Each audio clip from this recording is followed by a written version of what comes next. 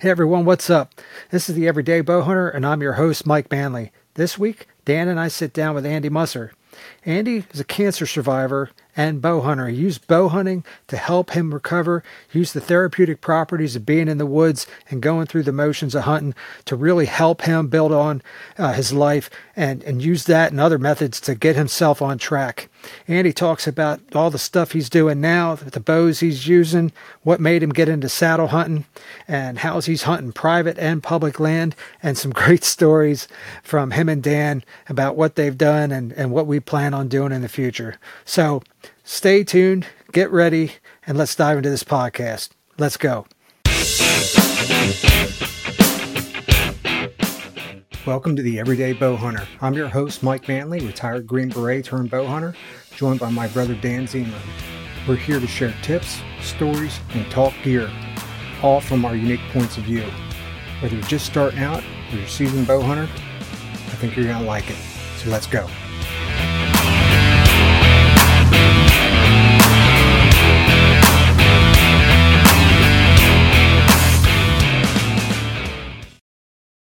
Hey everyone, this is Mike, and this is episode 5 of the podcast. I said it last week, Dan, but I feel like beating a dead horse saying, I can't believe it's episode 5.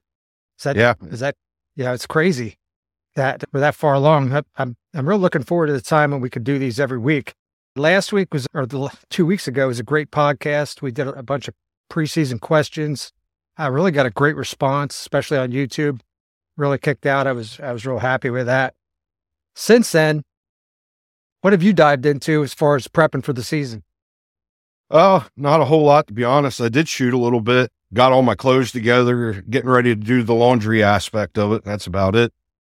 Right now, we're prepping, me and the wife. We start tomorrow, head up to Lebanon for the dog show, and that's going to run through Sunday. So it's that season and kind of takes precedence right now. But I'm looking forward to this weekend. Hopefully we get enough points to get her championship title and go from there, man. It's getting exciting. That's awesome. Yeah. As you know, maybe Andy doesn't know. I don't know. I was in the Outer Banks last week. Didn't really do a lot except for the week prior. Did a bunch of cleaning up and getting some of my gear together. As far as scouting concerned, when I was on my trip, my one cell camera that literally is almost at the top of the mountain had not showed me a deer. I got bear on there. I got raccoons. I got all kinds of crap. Had one doe, I think the first week I had it up, but months of rarely seeing a deer hinted on there. All of a sudden, I got these rackers in there that look like they're really carrying some headgear. I sent you guys the pictures earlier. Yeah, they're looking good. Yeah. Now I'm like evaluating where are they coming from? Where are they bedding? Trying to do all that analysis and thinking, man, I gotta get in there and scout around here before we get too close to the season. Yeah, I mean they're up high too, which that camera's probably, I don't know, 100 yards from the top of the mountain, if that. Yeah. So, well, which is hey, cool. I'd like to introduce Andy here. This is Andy Musser, a very close personal friend of mine. He is a local business owner in our area. He is an avid hunter, avid fisherman. And if I'm right, Andy, you just took on a leadership role in Leader of Man, Iron Council? Order of Man? Order of Man. What did I say? Yeah. You Leader got of it. Man. You are kind of a leader of man. Leader of man. Yes. You are a leader of the men.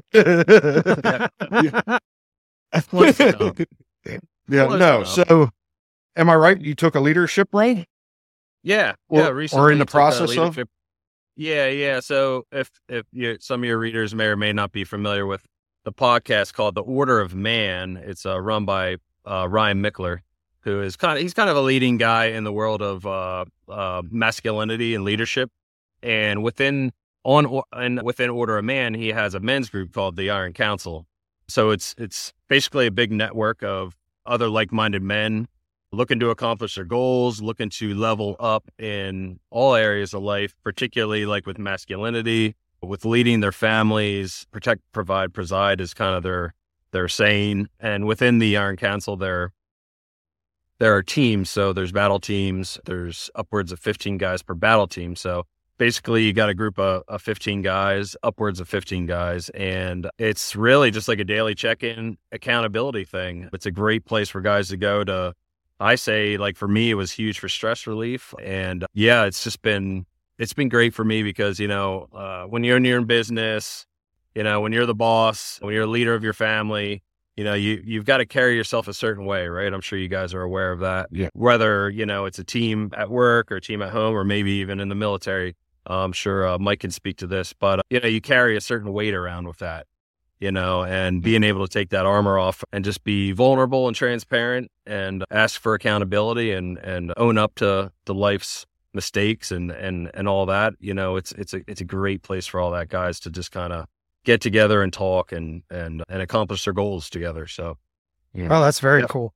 Yeah. I was a little leery, and then I got to go on a trip with Andy, Mike. I got to go to Gettysburg, and one of the guys from Order of Men was a guide, and we walked through the whole thing. It was spectacular. It was a great day. Halfway through, I ended up with massive blisters on the bottom of my feet. One of the guys was like, "Hey man, take your shoes off. Let me see this." Got me all wrapped up, ready to go, finish the trip. I'm telling you, like, nobody had an ego there. All you did was went on a walk around Gettysburg and Dan was a casualty. Yeah, he was. It's one of a couple million, maybe. It totally opened my eyes in a very, very, very positive light of what they're doing, what they're about. And I really appreciated the camaraderie of the guys. And like I said, no ego. Everybody was there for each other. And that was a great thing. Yeah, it's funny too, because I know this is a hunting podcast and we want to talk about hunting stuff. It's funny. What the point I wanted to say is whenever I start talking about this group, guys get a little uncomfortable because we always put up a front, maybe put up a shield, and we don't want to. It's not normal for guys, for buddies that have been buddies for a long time. You go out to the bar, you have a couple of beers, blah blah blah. You're not talking about personal stuff, right? There's a lot of like old school taught stuff from maybe our fathers and grandfathers where, we don't talk about our things, or we don't talk about our goals, or we don't do this and that. And, some guys get a little uncomfortable with that, but once they actually experience it, they realize that it's totally the complete opposite of what they think it might be. And that once you're there, everybody's kind of like, hey, we all make mistakes. We're all human. Let's get down to the root of this thing and figure out a better path forward, So, a lot of it has to do with building a vision of your future, and then building your battle plan around that with, small achievable goals and little wins every day because they stack up. So, making yourself vulnerable. I had, some battles with PTSD, and I went through some counseling and stuff. And that was the hardest thing for me, is opening up, because that was not what you did. You did not do that. You did not let anybody see your vulnerability.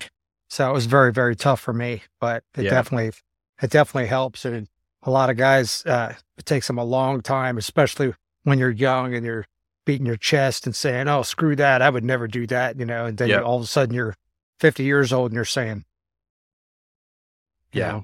so I think you kind of hit a good note there, Andy. It was the vulnerability thing, and holding each other accountable is the biggest thing. Cause a lot of people don't have that friend, that buddy, or a group like you that holds each other accountable. I get lazy. I get, I slack, and, my wife will call me out, and I love that. And she holds me accountable, and I have to do that with her too. And, that's a great thing. But having that group, that I think that speaks volumes of the kind of person that you are, is to open yourself up to that and allow, you know what I mean? Does that make sense? Yeah, absolutely. Well, as like with my background and what I've been through really in the past decade has been pretty crazy. And to get through what I got through without that group was pretty amazing. But also realized that, thinking that, life was going to get easier after I got past cancer, it did not get easier. It got harder. And, I added 2 more children to my plate. My business expanded. You name it. Life keeps hammering, right? Life doesn't care, about your past or what's going on currently. Life will just happen. Yeah. So speaking of the cancer, you and I remember it. I was there. You got a hell of a story, and I would love for you to share with everybody, your story. Yeah. Sure. Yeah. So basically what I was kind of referring to in my last rambling there was I was diagnosed with colon cancer when I was 34. So we are just about 9 years cancer free now. So pretty awesome win right there, I'd say. Hell, Through that, obviously, there was a lot of scares. Originally, I was misdiagnosed with stage 4. And as you know, stage 4, there's pretty much a 5% chance of living beyond, 5 years. Yeah. I was basically told I had maybe 2.5 to live. Thankfully, I didn't have to live with that too long because we had gotten a biopsy and kind of something didn't sound right with my other doctor. So eventually we got a biopsy and we proved that doctor wrong. But with that, as you know, a lot of damage could come from that. So, a week prior, we had found out that my girlfriend, my wife now, Erica, and I were about to have a baby. And then a week later, I found out, I could be dead in 2 years. So the weight of, knowing that, I was literally having my first child and I would be leaving my wife with this and, and her at the time 12-year-old, my 12-year-old stepdaughter, Madison, was just, God, it was heart-wrenching. It was gut-twisting. It was a very difficult time, but at the same time, I was 34 and I had so much to live for, and those few days after my misdiagnosis, I had really, literally, like I say, I had my moment with God. I realized that, I had a whole life ahead of me. And just kind of like what we do in the Iron Council with creating a vision. At the time, I didn't really understand it, but I did create a vision of where I wanted to be. I wanted to walk my daughter down the aisle. I wanted to go bow hunting in Montana for bull elk. I wanted to do all these things, and that's really what kind of fueled my recovery, my fight. And, one of the things that obviously gave me a good release was hunting. I was thinking about this earlier, how I got into archery because I'm a late onset archer.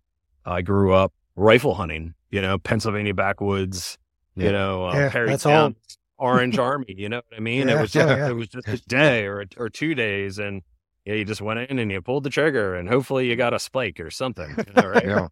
So, which was fine and dandy at the time, but I still remember the day I took my dad and of all things, a crossbow, out into our newly acquired cabin land, which is on 65 acres. And he said, man, I saw a nice 8-point in this tree stand. Why don't you go back there and sit?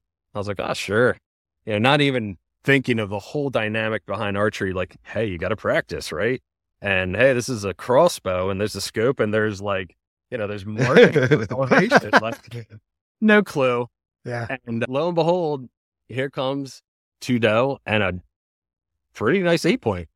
And I thankfully shot underneath that deer. Crossbow and fired it like a rifle, like all I knew. And, in the heat of the moment, you know how it gets, guys. And man, was I pissed at myself for that. And I remember telling Dan about it and he's like, man, we got to get you into a bow. Yeah. And, but so I didn't get into a bow until 2016. So, 2015, I went through chemo. I did go up, I hunted, and it really gave me that solitude and a way to break out of just everything going on in my life. Mm-hmm. I one of the things I made sure I told my oncologist was, look, I don't know. I did chemo every 2 weeks and I said, look, I got to go deer hunting this year. I was like, I'm not letting it stop me. So I'm skipping that week or whatever. He was fine with that, blah, blah, blah. He's like, you might have some cold sensitivity. Yeah, I had some cold sensitivity, but I toughed it out.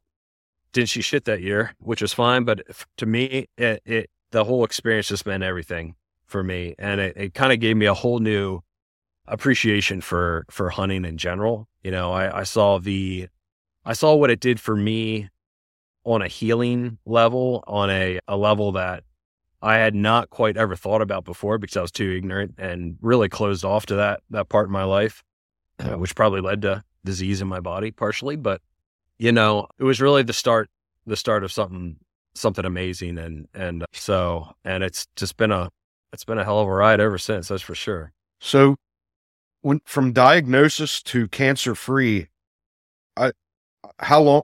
What was the time frame?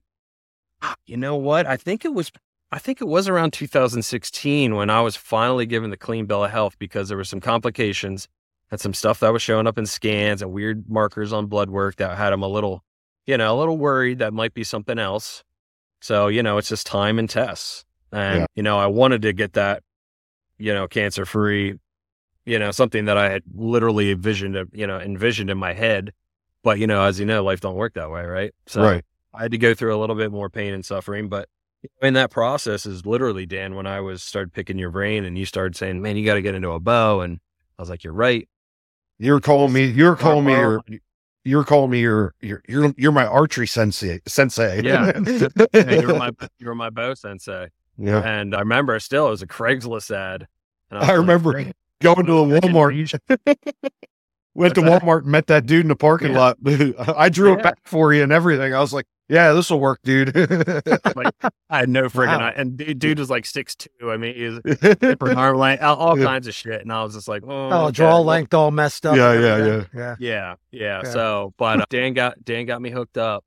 He's like, go here, go there, do this, do that. We met at Columbia Fish and Game Gun Club there.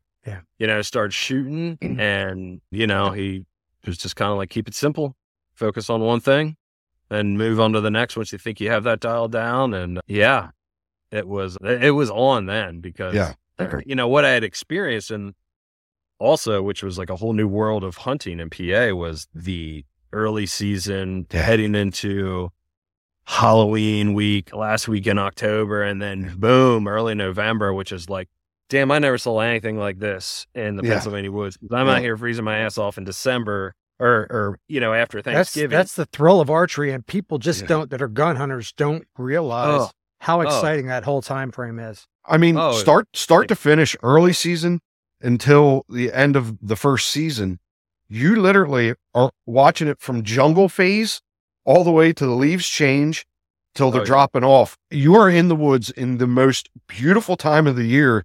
The temperatures are dropping. It's getting so comfortable. Archery season is just pure freaking magic. And that's all there is. I mean, there's not a whole lot more you could say, it's pure magic. Yeah. Yep. So what bow are you shooting now? Yeah. Did you have something else, Dan? I'm sorry. No, go ahead. Yeah, no, I started off with Bowtech. So I had the Invasion, and then the next bow I ended up getting was a bow of Dan's, another Bowtech. What was that bow? Because I think I pulled it back 20 times before it exploded on me. Oh, man. So they gave you a bum bow. Yeah, he gave me the one with the carbon limbs. Yeah. That they were having issues with. No, it was the fiber limbs, and they put the replacement carbon limbs on it. It was the BTX 31. Yeah. Yeah, and it was shooting like a dream. I mean, we had very similar draw lengths, and it was shooting great, and then literally the limb just went on me. Thankfully, that's, it didn't cause any damage to me. Yeah. But we got that. I felt like a complete ass, dude. I sold you a bow and then it worked out, right? Because, hey, we ended up doing a warranty on it, but the warranty wasn't going to be done in time for archery season. So it was bow week basically at Kinsey's, and I was like Bonanza or whatever in August. I'm looking at this. I go straight for the Hoyts and the Matthews, and I'm pulling back a Hoyt, and I'm just like, meh. And then I'm pulling back a Matthews, and I'm like, oh, okay. And I ended up going with the Triax that year. I think the Triax was the year prior.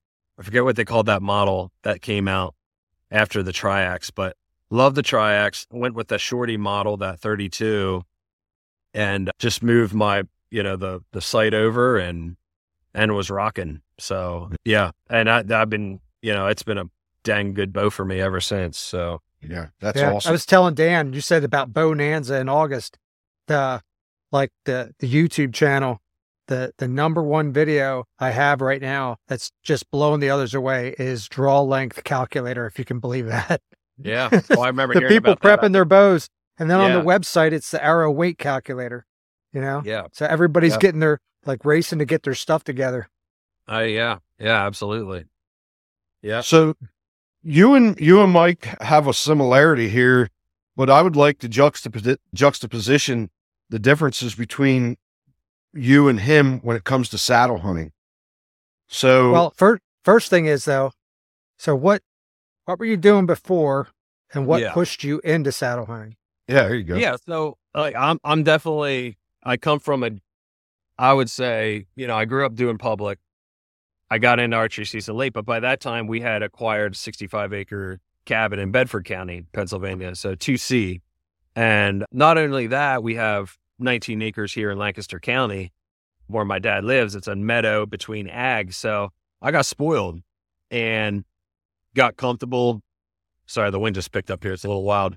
But I got spoiled, with this land to hunt. And so I was very much acquire as many tree stands as possible, private land setup, So, I went from the big heavy ones, permanent, quote unquote, permanent stands to, getting a lone wolf, alpha 2, something a little lighter, like kind of dabbling with moving around and getting a little more aggressive, and then eventually came the Helio by Novix.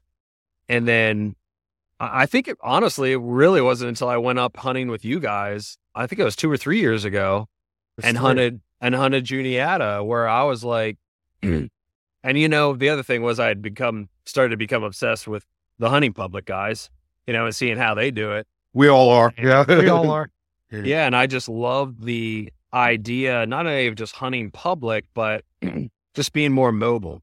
And honestly, the saddle hunting thing was not something I wanted to get into right away, because I was like, let's go as late as I can with my little hang-ons, But I noticed, like, as I did them more, I was like, man, this is a pain in the freaking ass. Like, even a little stand like this can still be a bitch to set up and slinging and banging and, doing your thing. And just like the world of saddle hunting was very intimidating to me, because I'm not like a rope guy. I have no experience doing that kind of climbing other than, your tree stand harness. So, I basically, I actually, through the Iron Council, I met a guy named AJ Hunter who, started his own saddle company called Huntlight, and LYTE. And he is like a mountaineering guide in New Hampshire and Maine. And he has climbing experience. He's also a army veteran as well. So combat vet. So that was cool. And so he designed his own saddle setup. It's called the Outsider. It's pretty legit. And it's only 17.5 ounces, even with the dump bag. It's very light, very versatile. He has 2 hip replacements from being I think he was hit by an IED, if I'm correct. So he has 2 titanium hips. He has a jacked up back. So as you can imagine, he's in a tree saddle stand. He's getting uncomfortable. And so he kind of built this system to suit him. But in the same sense, it's a really nice setup. I mean, I don't have much experience in anything else other than that. So I don't have too much to, compare it to, but that's the setup I went with. I ended up going with a Pursuit platform, which I'm not sure if you guys have heard of that or not. It's Pursuit. What company is that? It's by Pursuit. Oh, Pursuit platform. no, I haven't heard of that. No. Yep. So it's out. Yeah, it's almost like a poly composite thing, and it's almost like a basket like this. It's not flat. It's almost like this, and it's very compact. It's not much wider than this, and it's angled, and it flexes. I've seen him like that from Out on a Limb. I think has stuff like that. Yes. He's somehow tied in with him, and it's extremely lightweight. I think it's 21 ounces. And, so I got up in that the first few times and realized, like, it's nice. It's just a little small. And I didn't put a whole lot of hours in, I think, just because of that. And it wasn't until later in the season where I got a little bigger platform. I just ended up getting a Hawk just to kind of see what like a quote unquote normal size, saddle platform would be like. And I was like, oh, dang. Okay. This is something I'm a little more comfortable with, and I could deal with the added weight to gain that much space, if that makes sense. Yeah. Yeah. So from my end, I can relate to your buddy because from the military, my back is jacked up. I just got 2 shots into my spine, 3 weeks ago? Yeah. So I can relate.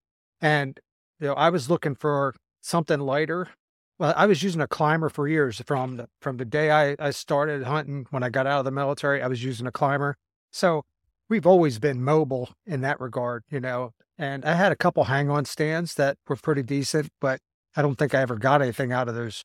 Yeah, I never got anything out of those lock-on stands, but I, I do have a lot of experience with climbing and ropes and stuff from the military. So I had that similar experience to him, in that I was comfortable with it. I just considered a saddle a fancy Swiss seat, that you use for climbing and stuff. So where you can actually sit back and it be comfortable versus having your legs pinched. Uh, but so I jumped into last season. I hunted the Predator platform from Tethered, and I hunted the Phantom saddle, and I came away feeling like the Phantom was kind of an entry level saddle. It was either shifting up on me or shifting down. I'd raise and lower my tether. I'm constantly getting uncomfortable.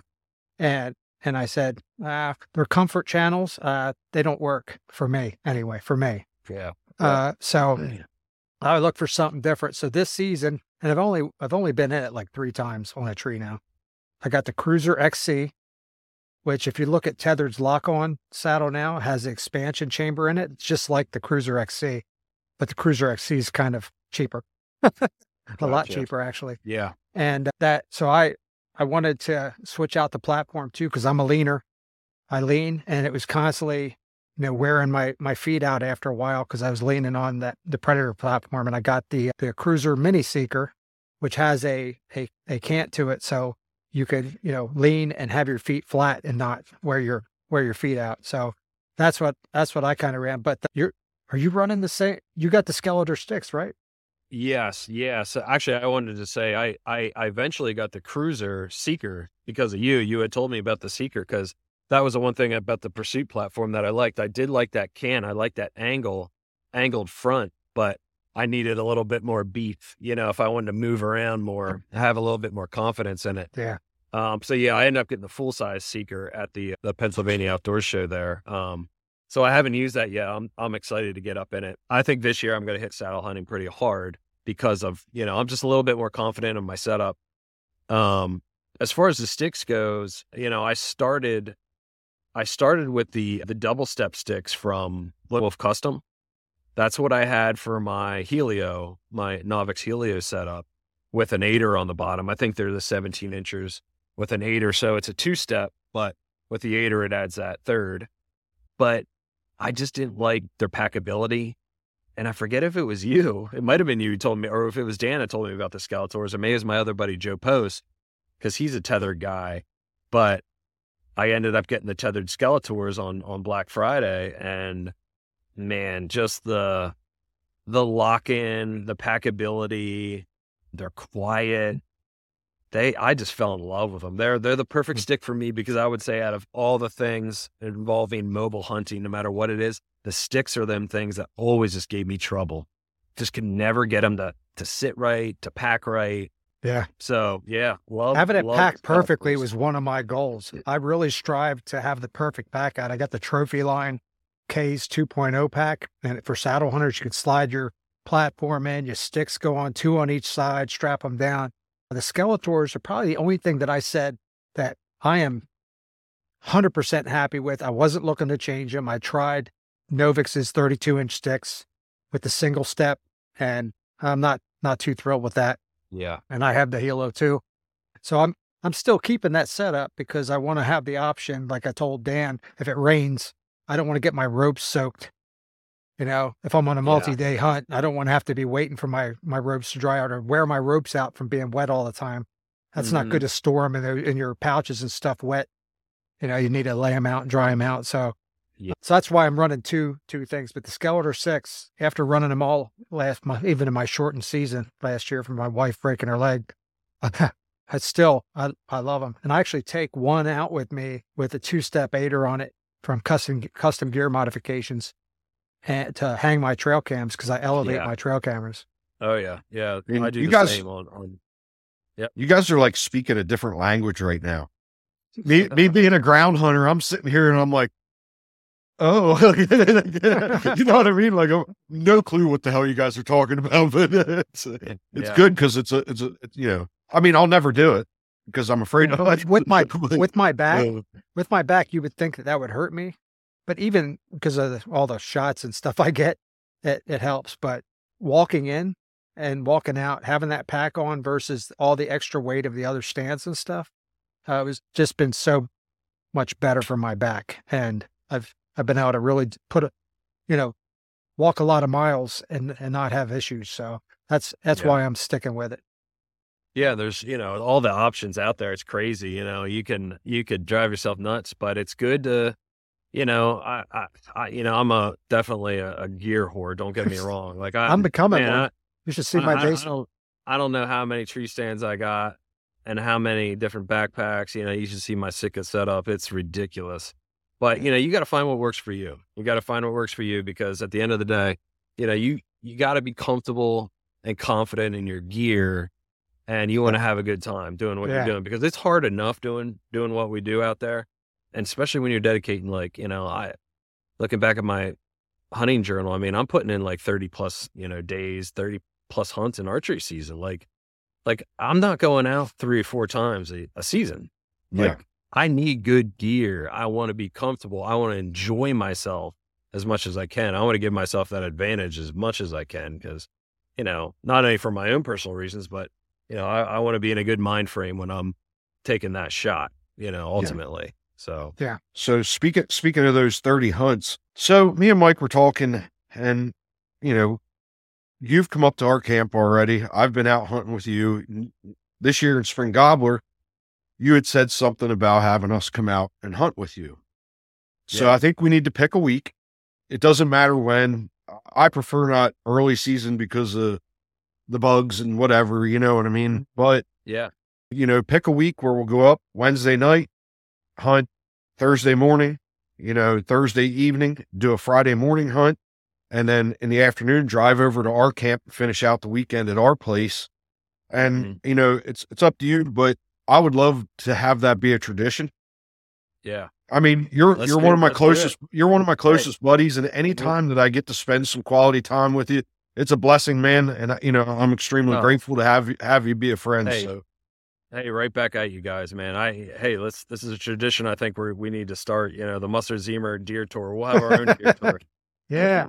So, I love it. Like I said, we can hit my camp, if camp, like we have options around my camp. We have the state park, we have state game lands, and, we're set up more mobile. We could do what we need to do. And you got a lot of territory out there. Yeah. That CWD really scared people off of the doe tags. I was looking down there and it was like, when they went round 2, there was like 50,000 tags left for that area. It's insane. It's crazy. Yeah. And you know what that's going to do to the deer population out there? And meaning I don't think it's not like wreaking havoc on the population and that just the less hunters. I mean, it makes it difficult for pressure, but for public, that's not a bad thing. And there's just got to be more deer to shoot. You got to fill that freezer. It's a great place to get a doe tag and try to, So out there with so third round, I've got to get a doe tag for down there. Yeah, absolutely. I almost wait till the last round because I know they're going to be there. So what's your camp rule? Do we shoot a deer? Are we allowed to skin them out right there, quarter them up, or do we got to take them to the butcher shop and get them tested? So traditionally, this is how it works. It really, since my cabin is off grid, no refrigerators, no running water. Right.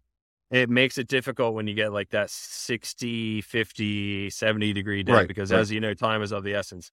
Now, I know you guys know how to break down a deer and get that thing in a cooler damn quick. Yeah. So it's really going to be a matter of what's our plans for the next day.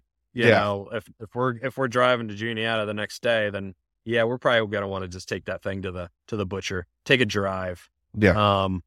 But so that's the only limiting factor. And unfortunately, that's often how it goes for me because it's always like a dang warm day when I'm getting it done. And it's just, it's work, you know how it goes. It's not a big deal because I mean, oh no, I have to drive back out there to get my deer. You know what I mean? Like that's what who cares? It's that's one of my favorite things. That's one of my favorite things yeah. to go out there and was, track them down and get them and drag them back with the crew. That's awesome.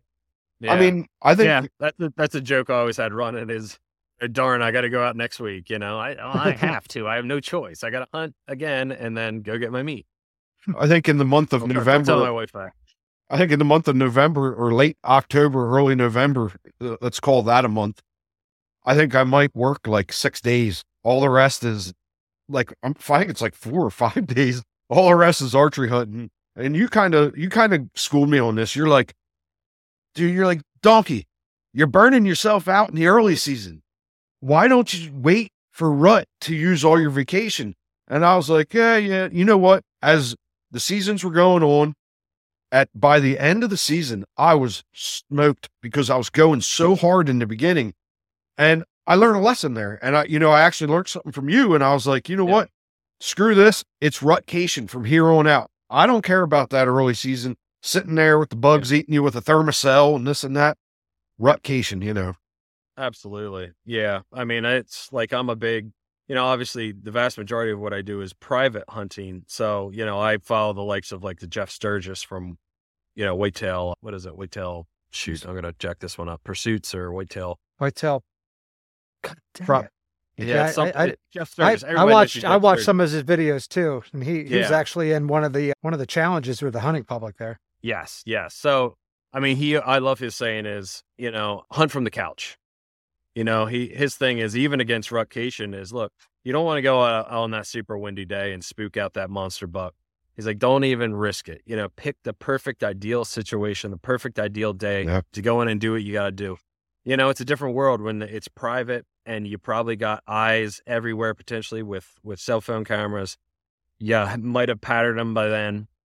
Where you guys hunt, I mean, I could see, where, I might be seeing more deer than you guys because it's just a smaller area and I'm familiar with it.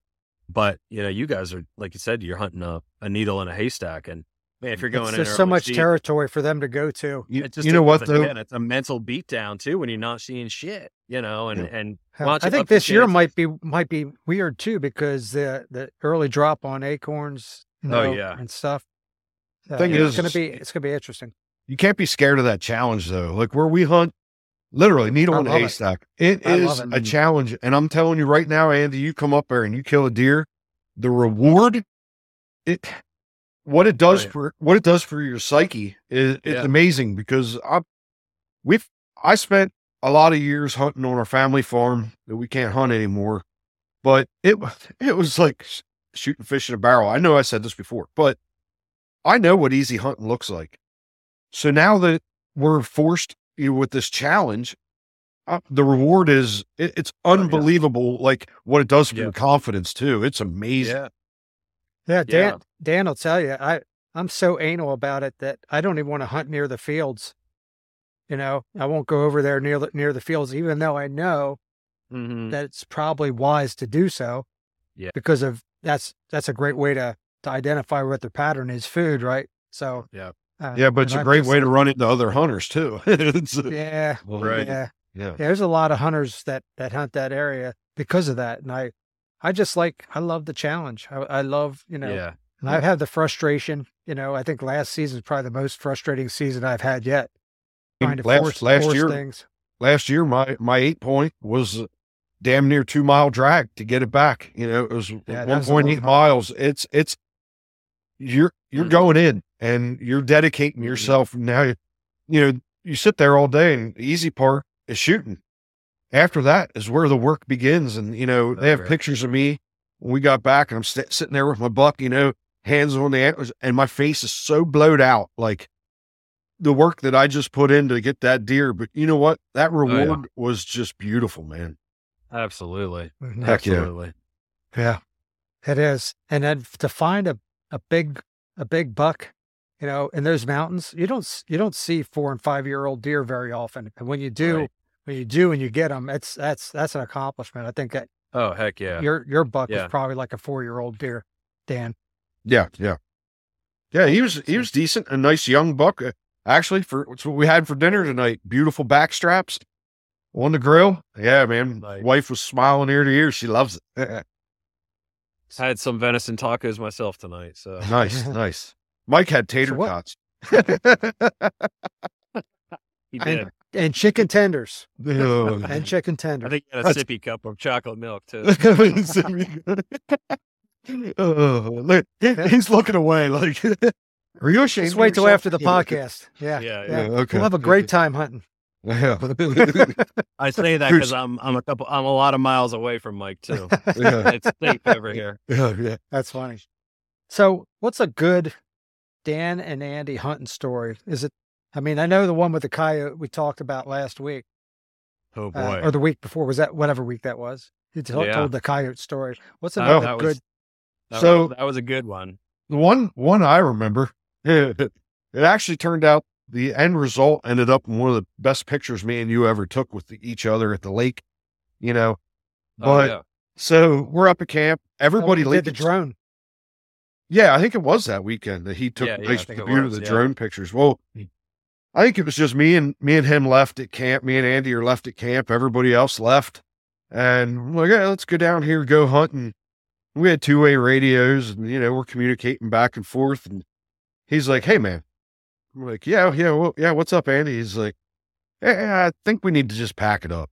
I think we're done for the night. I'm like, what's going on? He's like, man, I had to get down out of my tree to get something. Then I climbed back up. Then I had to take crap, so I had to get back down again. He goes, I think I just stunk it up down here, so I think we're done.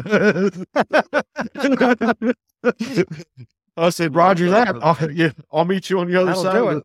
I'll meet you on the other side of the water, brother. So we met up, took some beautiful pictures of a sunset, and took the the sights in. And man, that's the kind of stuff. It's not always about success. You know what I mean? It's about those moments right there. Like, just like I told last podcast about, me and you, spring gobbler hunting, and you shooting at the coyote, and me looking over and your eyes looking at you, like your reaction to that, like we already have some good memories. And that's why I'm saying, man, we got to do a tradition, and we got to hunt together more, because we have a lot of, a lot of fun doing it. And that's what it's all about, really. Absolutely. I mean, Yeah, we love having people up there and that different people going out and experiencing the stuff together is great. And that's the other end of it too, because I grew up going to a big camp in Perry County. I was very young, 12, 13, whatever. Cabin filled, smoke filled, you know what I mean? Beers being cracked. You know how it is. 15 plus guys, which is like, holy crap when you're that age. And then as I got older, I experienced, a hunting camp in Potter County with my buddy Ian. Beautiful territory. A Libhart and Slode camp up near Cross Fork, PA, which was an awesome scene too. And then, we got our cabin, and for the most part, it was just me and my dad. Yeah. And for years, it was just me and my dad. And occasionally we'd have somebody come up every now and then and hunt with us, but really missed out on that Pennsylvania tradition, of a big camp. And, to be able to go up to your guys' camp a couple of years ago, and it was only maybe 5. Well, no, we had a decent crew up there. Yeah. And it was just, it kind of, it brought back some of those good feelings. And you came up for the coyote hunt too, right? Oh yeah. I mean, I forgot about that. We got another coyote experience, but did we actually go out hunting for coyotes there? Dude, I got shooting. We got out to the gas line. He put his electronic call out there on the other side of the gas line, and we strung out, me, him, and Jevin. And no sooner he starts calling, I'm like, hey boys, on the radio. I'm like, did you hear that? They're answering. They're coming in. So I told Andy, I was like, dude, hit it again. Do the distressed rabbit. Like call them in. And next thing you know, all I could hear was them coming through the leaves. And it was 3 coyotes. I picked the biggest one and I shot at it. Well, the problem was total Zemer moment. I went and sighted my rifle in, and I had my scope turned all the way to power 9, and I never turned it back. So when I pulled up to get it in, in my vision, all I saw was gray. And by the time I shot, all I saw was dust fly. So I didn't have the right setting on the scope to totally screwed that up. But then them coyotes, they ran down behind him and Jevin yet, it was wild. And we go back and get to the truck, and we head back, and we get to the power line. There's Dad and Uncle Bill and Mark. They're setting up a little blind to do, to start their coyote for, setup for the evening. And we're like, dude, we just got shooting. They didn't believe us. And we're like, oh, yeah, man, we just got shooting. We didn't get one, but we got shooting. And I was using. Go ahead. Go ahead. I was using a 7mm mag, so that thing when that thing went off, it was. Let's just say there was no animal within a mile because that thing was like a cannon going off. You know. Oh man. And it's similar to our turkey hunting experience because we're completely caught off guard again because it was literally the first. We got up there in the afternoon. It was 3:30 in the afternoon. Like who would have thought? I mean, we literally set up, turned the freaking thing off. The first time I've ever even used that call. Yeah. And all of a sudden I hear you on the radio, like, I think I heard something. And then a second time, then I heard him. And then Jevin chimed in. He's like, yeah, I hear him. I hear him. Yeah. And then you shot, missed. And then, it's like we went turkey hunting. They were coming in. They weren't even fake. So Dan, here we are. We're 0-2 now. So we got some redemption here. Yeah. You gotta get some. So you know what? I forgot to ask you last season, good, bad, mediocre. How was it? I tell you what, last season was okay. So it was the first year, and I think about, was it 4 or 5 years where I didn't kill a deer with a bow. And the main reason was because I was being literally tortured by 2 really nice 8-pointers right here in Columbia in this little 12-acre meadow. And I shit you not, I seen big racker, 80 yards one evening, 110 the next, getting winded by a damn doe the one morning, Saturday morning, and taking that buck off. John Gamby shoots the 1 8-point day later. And then, my cell phone camera's going off. Man, it was just a game of cat and mouse last season. And it was awesome to witness down here. And then up at camp, I ended up, because of the hot buck action, I passed on multiple shots on smaller bucks. And though, of course, and then up at camp, I had some interesting encounters as well. Not as good hunting up there, but I had a nice 8-point come in. And for the first time, I grunted him off a too young doe, and he ended up coming around. And for some reason, he took the long way. He didn't jump over these logs, and he just got to 45. And I was up in a big old ladder stand with a long shot. And man, didn't I just have one of them just slivers of a limb, like right in my arc, like right about 10 yards in front of him. And I'm just like, damn it. And it was just one of them moments where I was like, 45 is a little too long for PA woods, and this would be very risky. But it was very cool. I rattled in a buck last year. That was a first. And in Pennsylvania, that's something. Yeah. It was a young guy. He bit, and he came in hot, which was just an awesome experience. So I had an awesome experience watching it. Pure torture from a hunter standpoint, not being able to. But I tell you what, last year was the first year I told myself I'm going to get aggressive. That was part of the reason why getting the saddle was so I can have more options. Yeah, I am totally in the mindset to be aggressive. Yeah, and I put away those thoughts of well, you'll spook them away, you'll do this, you'll do that. I really, really, really focused on wind. I did do that, and I also got and wind shifts, and you know how that goes. I got busted once or twice, and unfortunately, that's just the way it all came out. But it was an awesome learning experience, and it just made me that much more motivated for this year. So. Hey, good on you for doing the ethical thing and not taking that shot, because some guys would just do it, and then you're out there wounding one of these beautiful animals, and it's like, come on, man. What the hell's wrong with you? And, when you grunt them in like that too, it's like, oh, it's working like it's supposed to. Everything's falling in place. Just come 10 more yards this way. And, I've had, and that's bow hunting. I've had so many experiences. I've had, that was a decent deer. That was a nice 8-point, nothing to shake a stick at, whatever. But I've had a big guy go right by me too, in some high winds, and boy, I was kicking myself for that before. But as far as like big deer, I've seen them.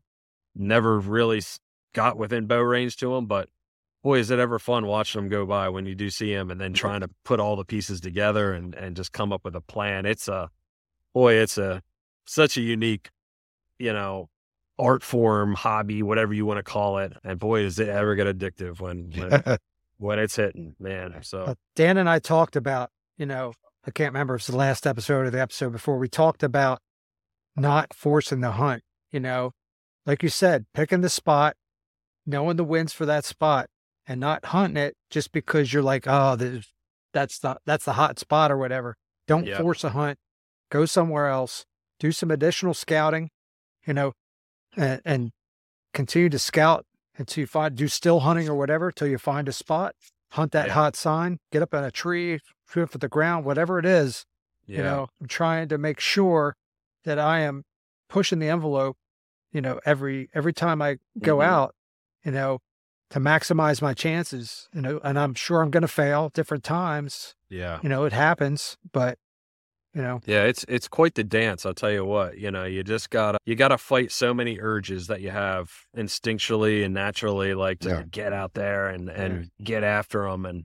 And boy, you could really bust a lot and do a lot of wrong. But again, that's life, and you got to learn from your mistakes and formulate a better plan for, the next day or the next season, whatever it may be. Heck yeah. Yeah. So, hey, I know you got plans here this evening. I'm running low on battery. I just got an alert. Apparently this wasn't charged as much as I thought it was, but is social media wise, is there anything you want to plug yourself? Yeah, I mean, I just have my my personal Instagram account. It's under Personal Prometheus, or you could probably just look up my name, Andy Musser. Probably what you'll find there mostly now is me working out with kettlebells and short shorts, or maybe some videos of my new Bronco that I just got. So those two things are my newest obsession, is working. So I get through phases each year of like being obsessed with shit, and right now it's working out in my new Bronco. But I'm telling you, after doing this podcast tonight and going up to my camp this weekend to move some stuff around and do some scouting, this bow hunting obsession is gonna hit me hard. So. Yeah, it gives you the itch when you start talking about it. There's no doubt. Oh, yeah. Especially, I think, didn't the old man say, was it yesterday, the day before, 53 days till season opener? Yep. Oh my goodness. Opening season. Yeah, here we go. So Mike, you want to do the preview for the next? Well, the next episode, we're kind of looking to dig into some of the lessons learned, beginner mistakes that we made and what we did to correct them, and some stories that don't end too well, that now, we do things differently, that beginners could really get a lot out of. I think that, we'll be, talking bad about ourselves, but at the same time, it's lessons that are important to learn when it comes to, going out for that first time, or even if it's your second year hunting. I don't think I was not screwing up until, like last year, maybe. but you're learning lessons every time you go out. So it's important to hear about those lessons, whether it comes to setting your bow up or setting your stand up, or like you said about, you get that first deer and it's time to skin it out and you're like, okay, what do I do next? Even for the seasoned guy, there's a beginner in all of us at any time. You know what I mean? So I still let the old man go cut the butthole out. I don't, Nobody wants that job. That is a wise. I don't know anybody who likes that. Well, he's so comfortable with it. On that note, hey Donkey, I love you, brother, and I'm so grateful for you to come on. Thank you so much. Hey, it's been a blast. Thank you very much, Andy. And we'll be in touch. Awesome, and we appreciate it. Yeah, it was an honor. Honestly, appreciate you too, Donk, and Mr. Mike here. I'm looking forward to this Musser Zemer deer tradition here, deer tour. So let's do it. Let's do it, gentlemen. Thank you. Yeah, no doubt, man. And here's close this out. Yeah, here's a little call to action, man. Listeners, subscribe. Leave us a 5-star review if you can. Send in some questions, and we want to thank you. Thank you very much for listening. We know we all definitely appreciate it. But you guys have a good night, man.